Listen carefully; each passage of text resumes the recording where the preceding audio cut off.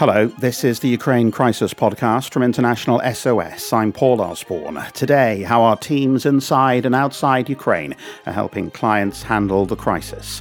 We'll get the latest on how we're helping you manage events and look ahead to how the situation in Ukraine could affect other parts of the world. Wherever we look in the world, there are these ongoing issues that risk management professionals need to be able to keep track of. What is the outlook and what is the impact on them and their organizations? More than 4 million people have fled Ukraine since late February. The team from International SOS remain on the ground, helping clients deal with the continuing crisis.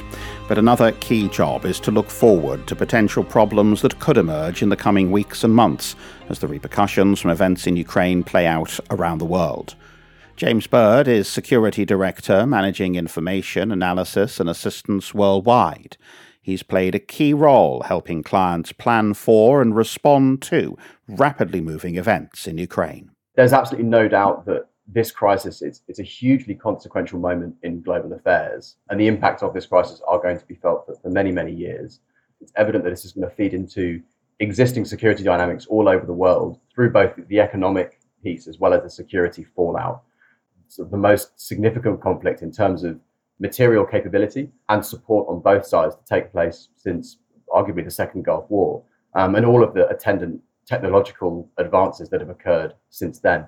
Hugely challenging for a lot of our clients, certainly a very active and busy space for us, both on the assistance side, but also on the information and on the analysis side. We'll get into some of those potential impacts outside of Ukraine's borders in a moment.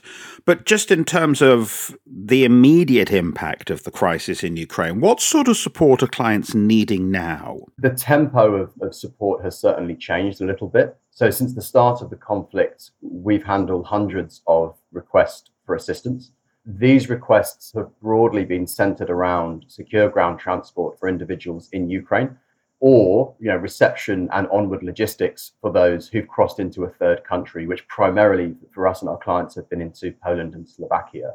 The tempo has slowed, and our incident management team on the ground has also reported a corresponding drop in the numbers of people who are transiting a lot of those border crossings. And on the ground now, what sort of work is happening? We've had an incident management team on the ground now for 8 weeks. They've been into 5 countries. They've assessed every border crossing that Ukraine has to the west, with the exception of Moldova, and have been reporting and are still reporting on the most relevant data points for us and for our clients to inform their ongoing operations and movement of their staff.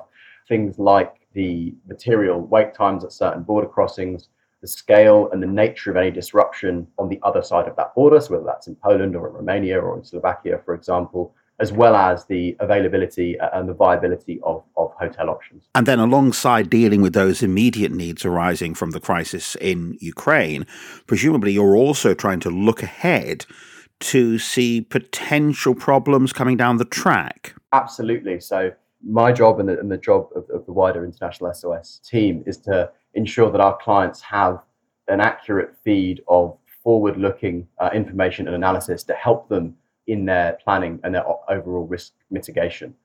Clearly, in Europe, that's one of the most immediate theatres that is seeing an impact from this. Significant refugee inflows and potential social unrest related to the ongoing price rises for basic goods, for energy.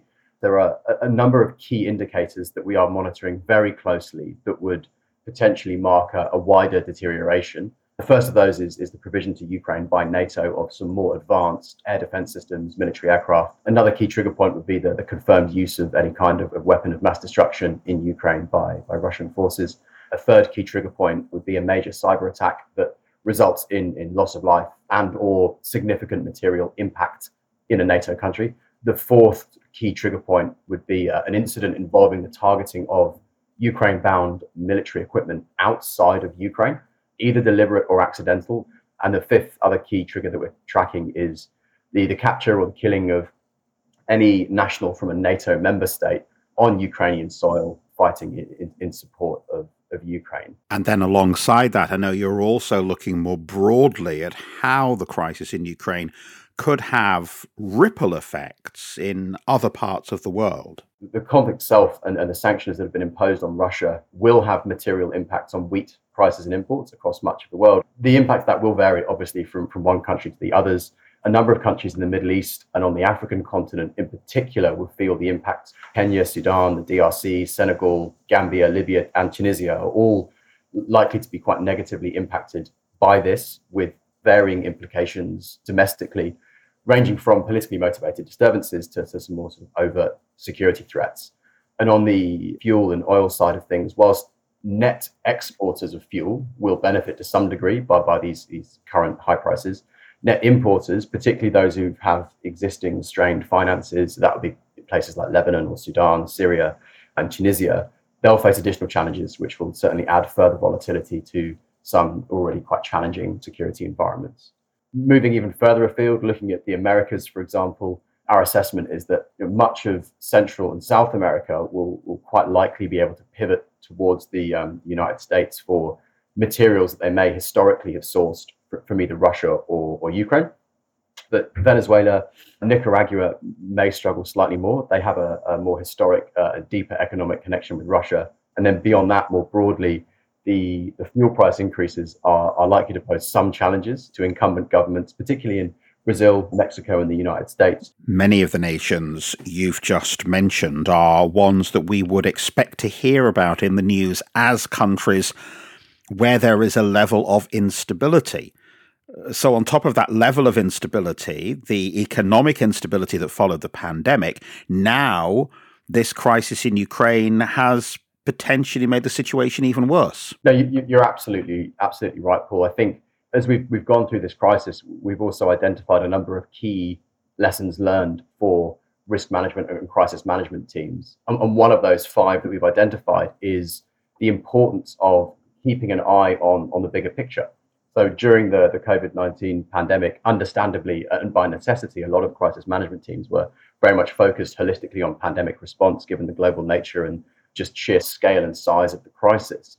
However, of course, as you allude, the COVID-19 pandemic played into underlying security issues, and security issues that were broadly separate from that continued largely unabated. And the same is true when we look at Ukraine. So yes, absolutely, there are a number of very clear second and third order impacts of the conflict in Ukraine, but also there are wider ongoing security threats that risk management professionals and those who have security risk in their portfolio will also need to keep track of. So the obvious ones, climate change, the ongoing negotiations with the Iran nuclear deal, the ongoing economic slide in Sri Lanka. There are elections in Kenya coming up this August. So wherever we look in the world, there are these ongoing issues that risk management professionals need to be able to keep track of. What is the outlook and what is the impact on them and their organizations? And that's where we at International SOS try to assist, whether it's our long alerts, whether it's a monthly security forecast, which picks these key locations and key trends and puts that proactively in front of a risk manager, help them understand the broader global dynamic, whilst they may be significantly consumed by whether it's, let's say, the Ukraine crisis now or the COVID-19 pandemic, perhaps slightly more historically. So in a way, there's a kind of twin track approach to your work. You've got to keep a watchful eye on Ukraine in case the crisis there intensifies further, while at the same time being very aware of where the next crisis could pop up somewhere else in the world. Exactly correct, Paul. There is a clear need for crisis management teams to have very resilient structures with alternates and the appropriate training and upskilling for deputies, for example, because of the nature of how protracted this can be over a period of time.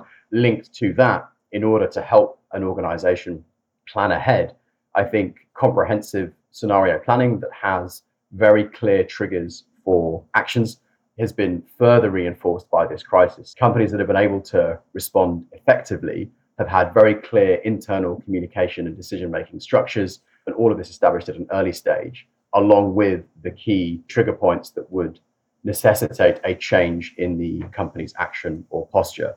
And having those kinds of clear triggers as an organization to help you understand the environment beforehand, and then the information feeds to help you track against those indicators ahead of time to then enable you to act in a timely manner should the situation deteriorate to the point where you need to change your posture in that country. James Bird, Security Director, Information Analysis and Assistance Worldwide at International SOS. Don't forget, clients can access the latest information and advice on the situation in Ukraine from a special microsite. You can find it by heading to site.internationalsos.com/Ukraine crisis. And from our website, you can also find out how to get in touch with us via our global network of assistance centres available to clients 24/7. For now, though, thanks for listening, and until next time, goodbye.